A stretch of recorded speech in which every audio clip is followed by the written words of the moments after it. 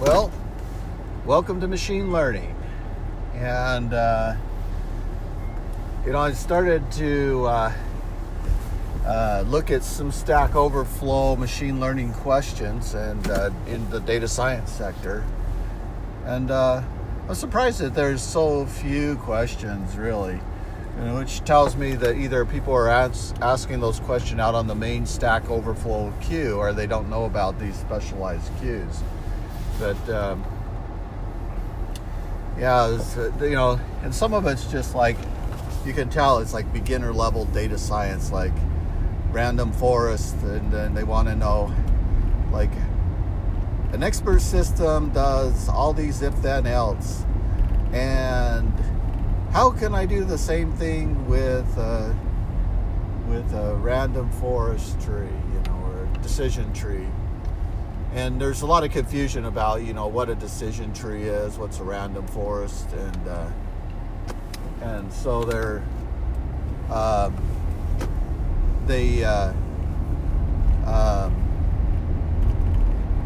they get confused, and so as a result, it's like, first of all, if you're doing classification, it's either going to be multi-label or it's going to be binary. Very simple. That's your basic rule. You're going to set up a truth table. So, you're looking at different features, and then you're going to measure the outcome in that binary binomial target. So it just seems like it's so unintuitive. And I remember when I first started in college, and we had a little expert system, forward chaining. We could do back chaining, but it was a forward chain. And forward chaining, you just set up your rules, and then you receive an input, and based on that input, you get an output. That's exactly what a classifier does. Is you have an input, you have a black box, you have an output, or multiple outputs. And so the world of classification is going to be really important.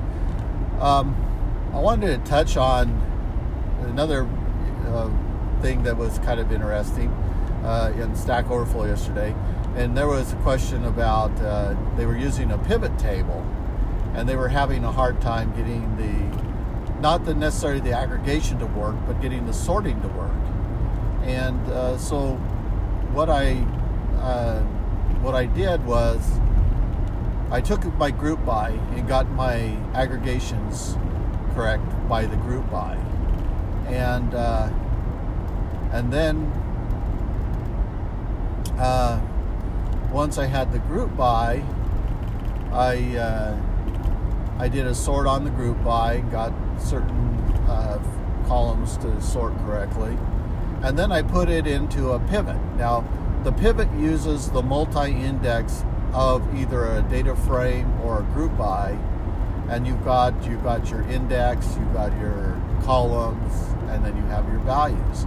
Now, the trick on the going from the group by to the values is that you need to define the values.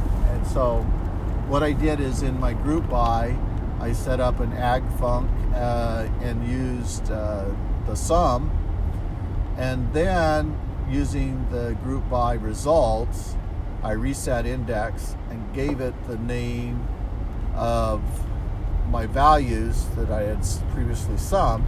I gave it the name sum.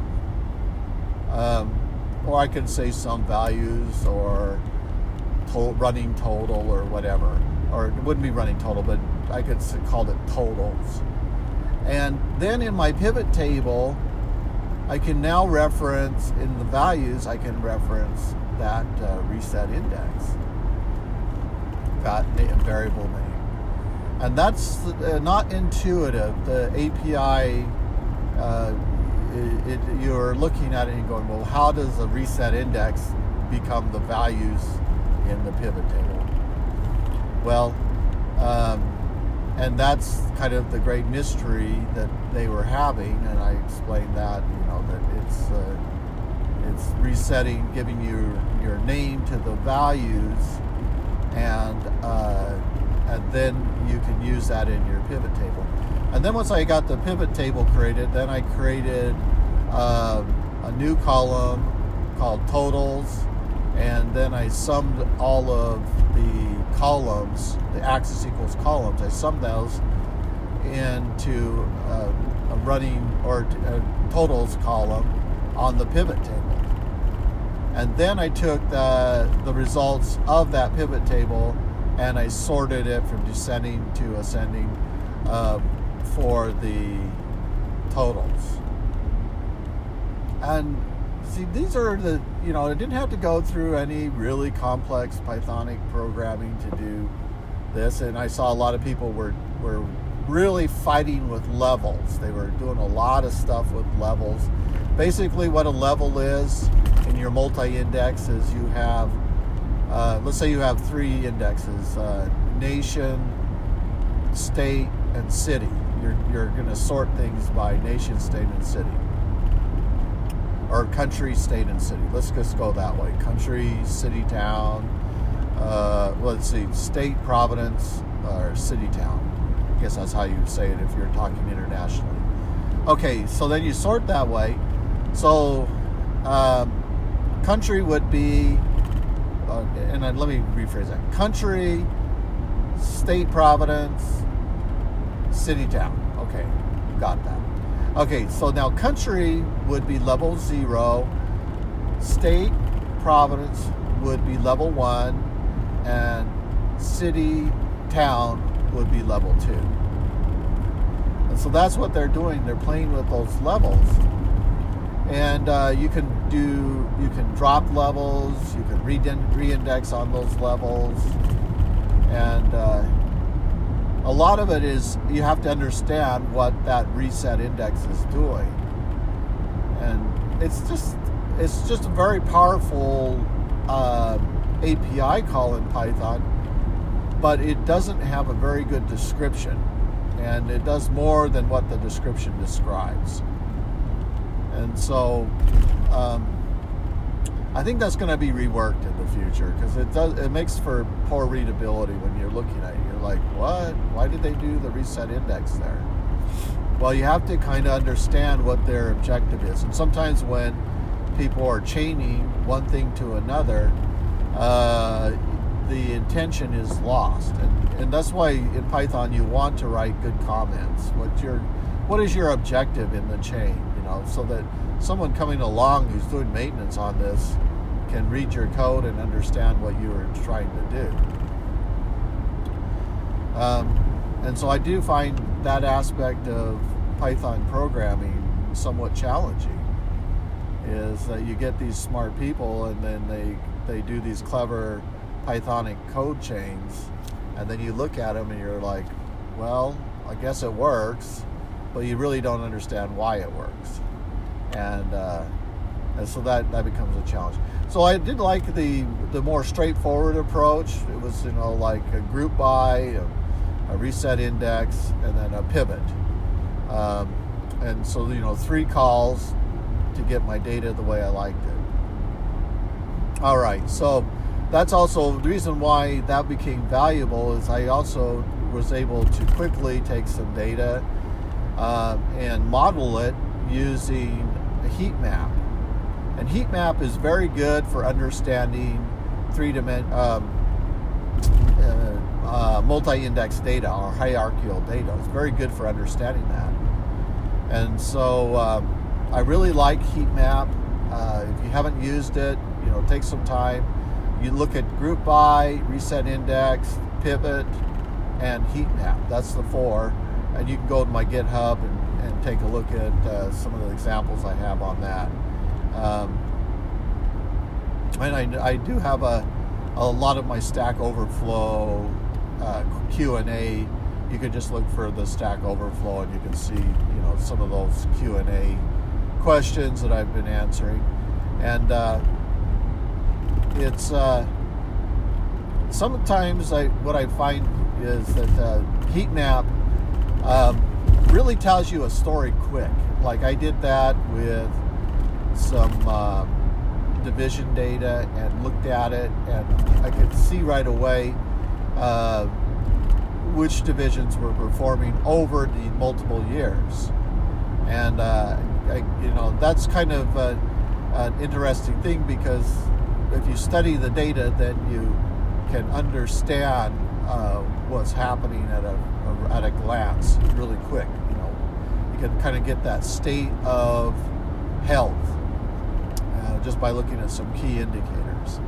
Really like that heat map. And I know they had one called Sunburst, and I looked at Sunburst, and I used that on that UFO data.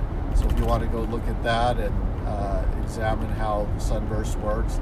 But and it was looking at where in Idaho most of the UFO sightings were, and most of them were in Boise, by the way.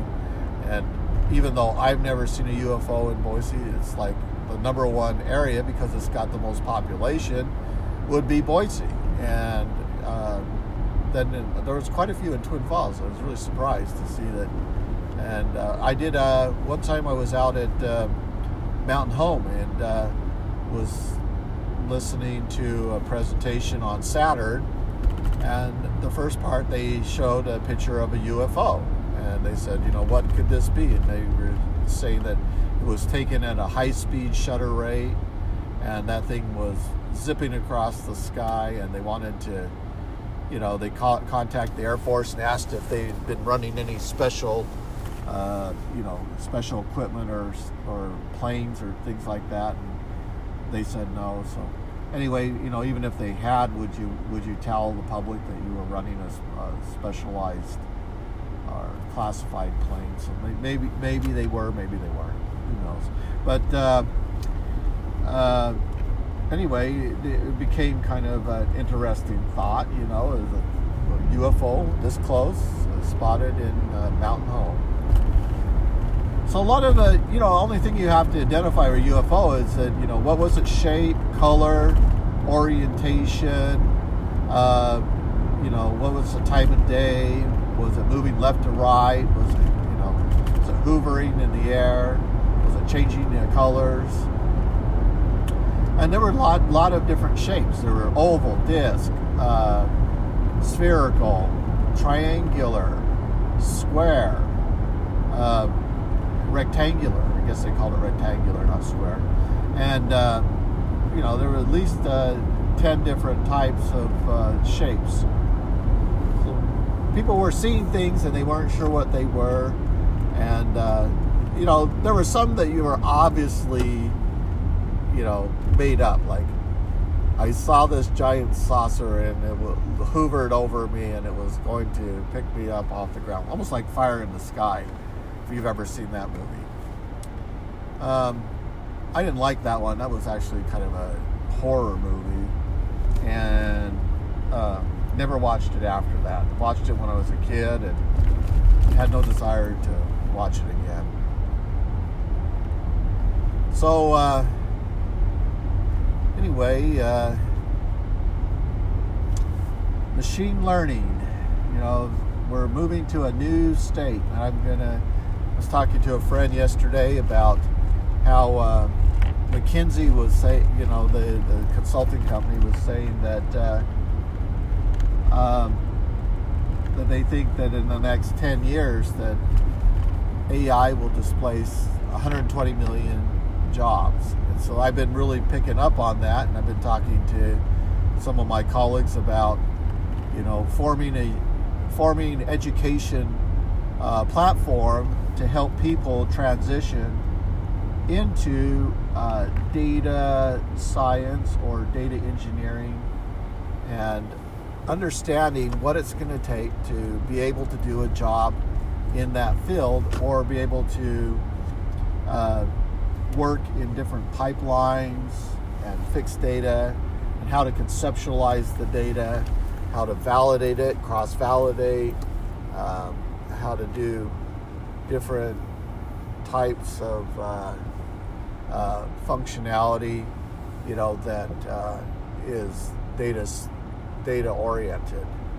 And maybe even some cognitive psychology might be in order, depending on how sophisticated these machines become.